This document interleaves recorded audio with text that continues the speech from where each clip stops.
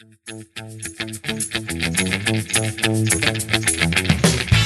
is Wicked Roadie, the wicked good podcast about Rhode Island events and life. Hey, how's it going? My name is Mary Larson.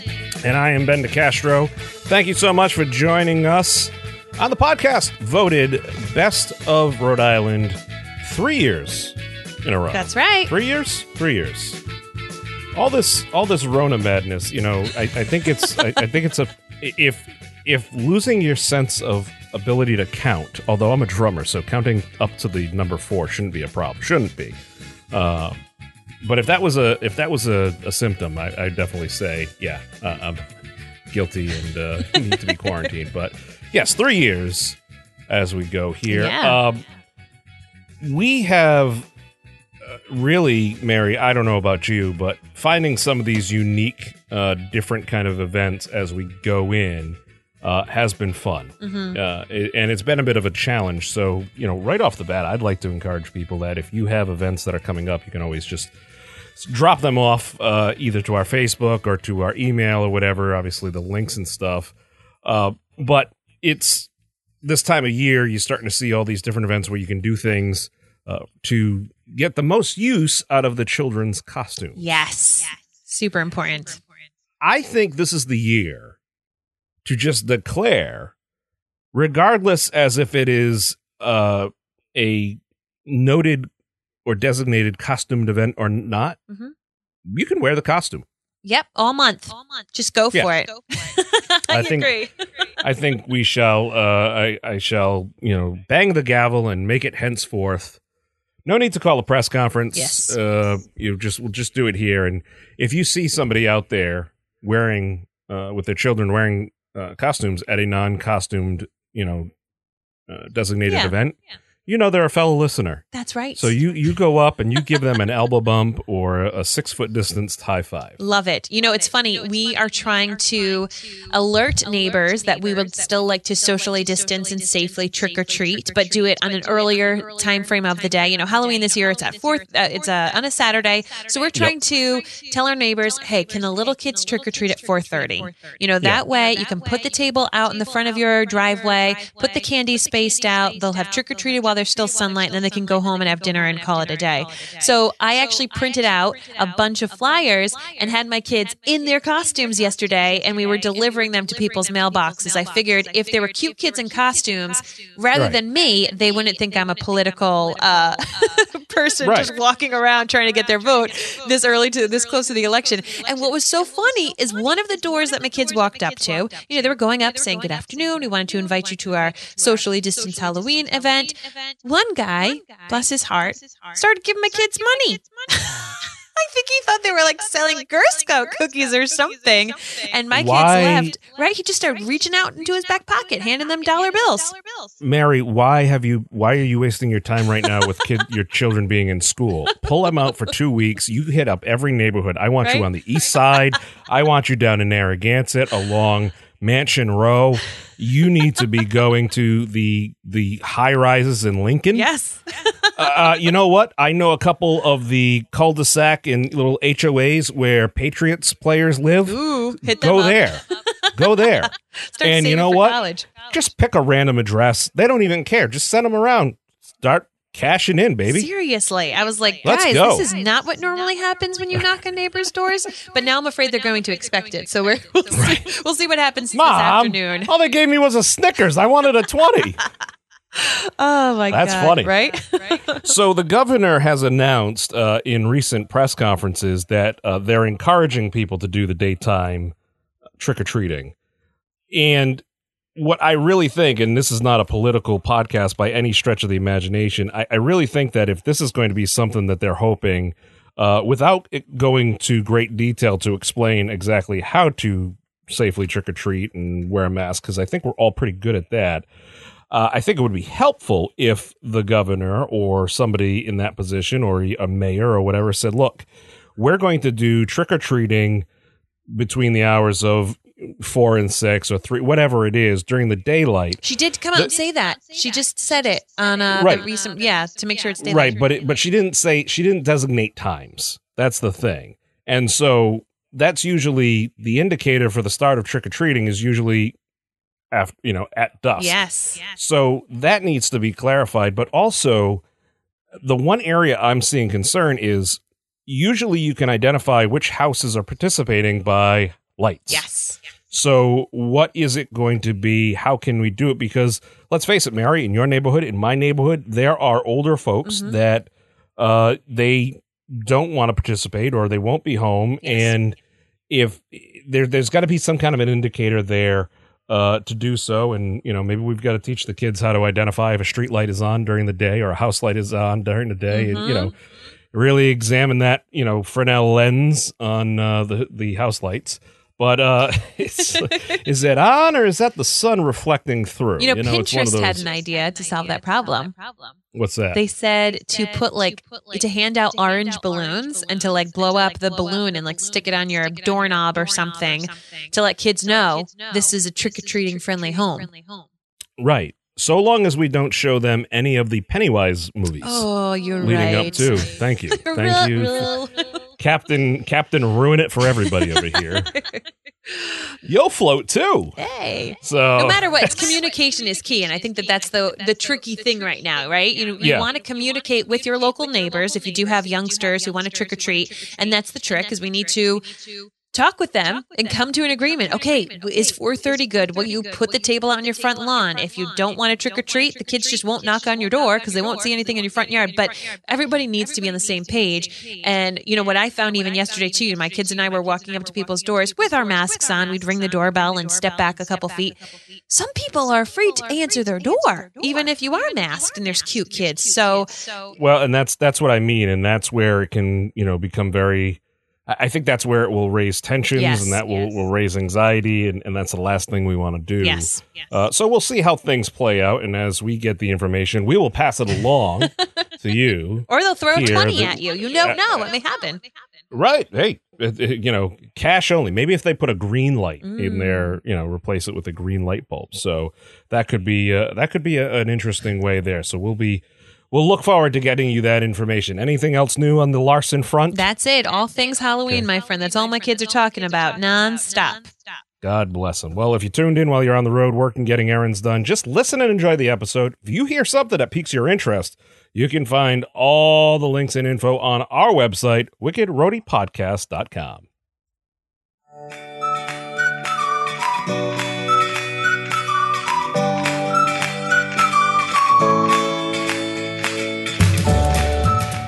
All right, let's start you right off with the costumed volleyball tournament happening this weekend over at Mulligan's Island. And if you happen to find yourself over by Mary's house, because she does live over there, knock on the door and see if she'll give you a 20. No, I won't. That's right. They are looking for teams to compete on the court, but also in their costumes for some round-robin playoffs style volleyball. Now, this is something fun. It's different. It's starting at Saturday from 5 to 11 p.m. Mulligan's Island is a wonderful little, I think it's I don't know if it's a full 9 holes. It's a small little golf course, but there's also driving ranges. They got the mini golf. It's just it's a great little location there. Enjoy it while it lasts. Yes. Weather-wise and perhaps other. But they'll have awards for the different costumes there. This is certainly something for adults. Yes. So, be sure to check that out. This is being put on, of course, by Mulligan's Island over there in Cranston, and also Bluefish Bowl Volleyball Club. Pretty cool. And Blast Volleyball, which I guess they're a professional sports league, as so they say. I'm going to look for if I can get their collector's cards next time I'm over at my local sundries shop. So that is happening on Saturday from 5 to 11 p.m. Costume NE4's volleyball tournament over at Mulligan's Island Golf and Entertainment. Nice. What do you have, Mary? Saturday morning, 9 a.m. to 2 p.m. The Lippitt Memorial Park, of course, has their farmers market, but we also wanted to let you know that they have an arts market. So this is some of the very best in handmade local art and crafts. This is Providence' only artist-run weekly arts market, and this is actually their 8th year doing it. So with today, there's only 6 more Saturdays for them to join up alongside the Hope Street Farmers Market. And mind you, this is going to have paintings, jewelry, ceramics, clothing, accessories, glass, vintage, mixed media, all sorts of great things. And what I love about the PVD Arts Market is the artists are the people there. You know, they're underneath their little tent. They've got all their wares showing, and you can ask them questions. And if you are someone who likes to plan ahead for the holidays, this is a great place to get gifts. You know, I know a lot of people, we want to support our local artists, whether they're musicians or just artists, just because once the cold weather hits, it's going to be really hard for these people to sell their wares. You know, they're not necessarily going to have as much flexibility with your holiday bazaars that maybe they have locally. It's just going to be a little different. So if you can, head on over to the Hope Street Farmers Market this Saturday at that Lippitt Memorial Park, right on the cusp of Providence and Pawtucket, for the PVD Arts Market. It's a wonderful experience. Awesome. Mary, something that a lot of people missed out on this summer just due to the various restrictions are clam bakes. Yes. I know in my town, we usually have 1 or 2 every weekend over at the Hugh Cole Pavilion.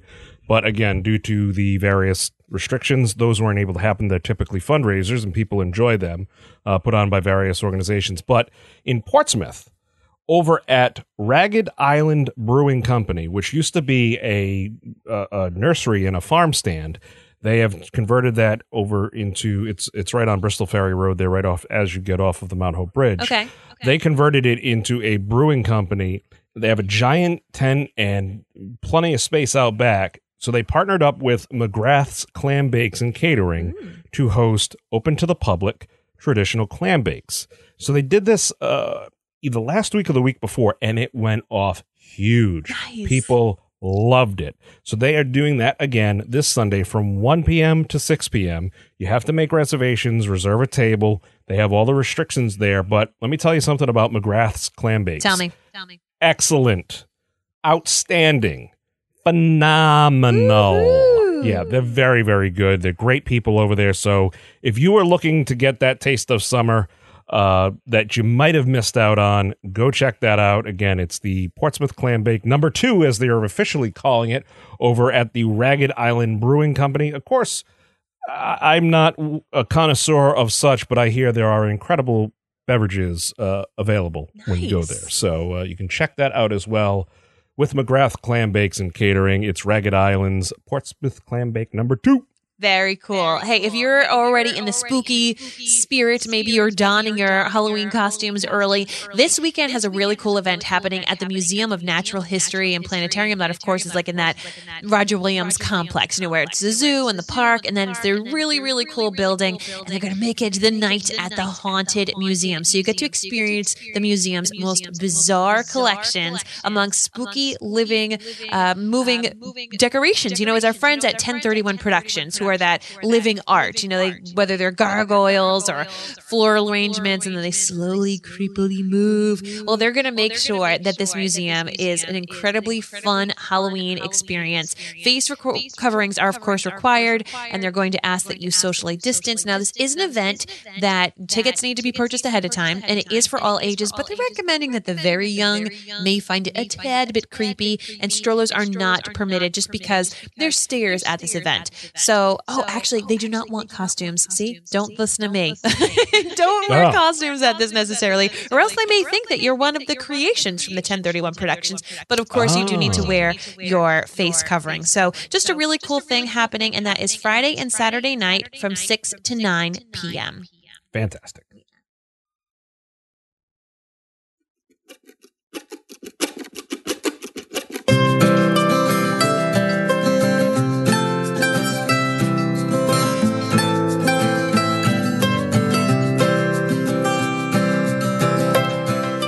Mary, I actually spoke with the executive director of United Way Rhode Island, and she expressed her great appreciation to yourself, myself, and all our listeners here at Wicked Roadie for all the assistance that we've been able to support the United Way with.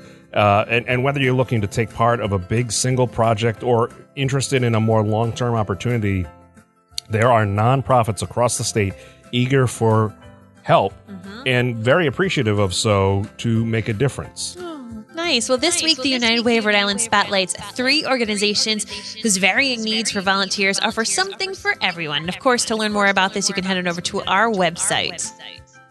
The Federal Hill House seeks volunteers to assist at its food pantry, which is in Providence, and they need assistance stocking shelves, pre-packing bags of food for clients, and so forth. Now, volunteers must wear a mask and follow safety guidelines, but the help is needed Monday through Fridays, morning and afternoon shifts, and you can reach out to them and sign up for a shift just by contacting Alori Fernandez. What do you have, Mary? Habitat for Humanity in South County is looking for help for long-term help for their Restore program, which supports the construction of housing for low-income families. I mean, we all know, especially here in 2020, Sure. things have been really tough for a lot of people. So you can volunteer at the store once per week for 6 months. Greet donors, accept donations, and maybe prepare items for sale. Now, of course, training will be provided for. So if you're a little nervous because you don't have the training for it, don't worry, they've got you covered. Will Jimmy Carter be there, former president and avid supporter of Habitat for Humanity? Alas, no. Oh, okay. Well, God bless him. The Empowerment Factory is a Pawtucket-based nonprofit dedicated to advancing children's creativity, self-esteem, and social-emotional skills. They're recruiting new members for its board of directors. So if that's something that you're looking to get on, you can help support the work that prepares kids for success in school and life. So if you're interested, reach out to them. Contact Gail over at Empowerment Factory. And to learn more about the United Way of Rhode Island, or if you're in need of assistance, visit their website or simply dial 211 and get connected to the help that you need. Oops, playing the wrong song. Okay, those of you who are listening this far, you know. That's our Wicked Fun, the 401. Here's the one I wanted. There we go. See that? You thought you were getting more information, ladies and gentlemen, but no. We're ending the show so you can go out there and do something fun. And as we said at the beginning, everything we talked about today can be found on our website, wickedroadiepodcast.com. You can find us on Facebook and Instagram because we love to be social, and we know you do too. And let me tell you, the photos that y'all are sharing for your It's Fall Y'all kind of posts, you know, the pumpkins and just the pretty mums and all the beautiful places we have here in the Ocean State, they're looking fine. Keep using that hashtag Wicked Roadie. And if you could do us a favor, if you're a listener of this podcast, which you are, because you're listening right now, do us a favor and screenshot your phone right now if you're safe, if you're not driving, if you're not jogging, screenshot your phone and share it in your Facebook or Instagram stories and tag us, Wicked Roadie Podcast. If you're looking to get your message directly into the listeners' ears of the various Mary and Blake media podcasts, you can explore all the shows that thousands, I mean tens of thousands, listen to each week at maryandblake.com. You can see all the various shows. Mary, what is, I mean, I know Wicked Roadie is perhaps one of the smaller shows just because of the fact that it's We're Rhode the tiny Island. state, yeah. Right, but you have shows that are international Yes. with the Game of Thrones, Outlander, This Is Us 2, Outlander. Harry Potter. Yeah, This Right. Is Us is coming back up later this month, so we're gearing that one up. We're doing another podcast about The Crown. I mean, Wow. if it's a fandom on television, we've probably got it covered. Do you have a deep dive on Alf? Alas, no. There was not podcasting during ALF time, so that would be an interesting endeavor. Hey, if COVID continues for too long, let's be real. We may have We're now watching reruns of what was the Harry and the Hendersons. Yes. There you go. That's the one. Until next time. My name's Mary Larson. And I'm Ben DeCastro. And you've been listening to Wicked Roadie. We'll have more for you in the near future.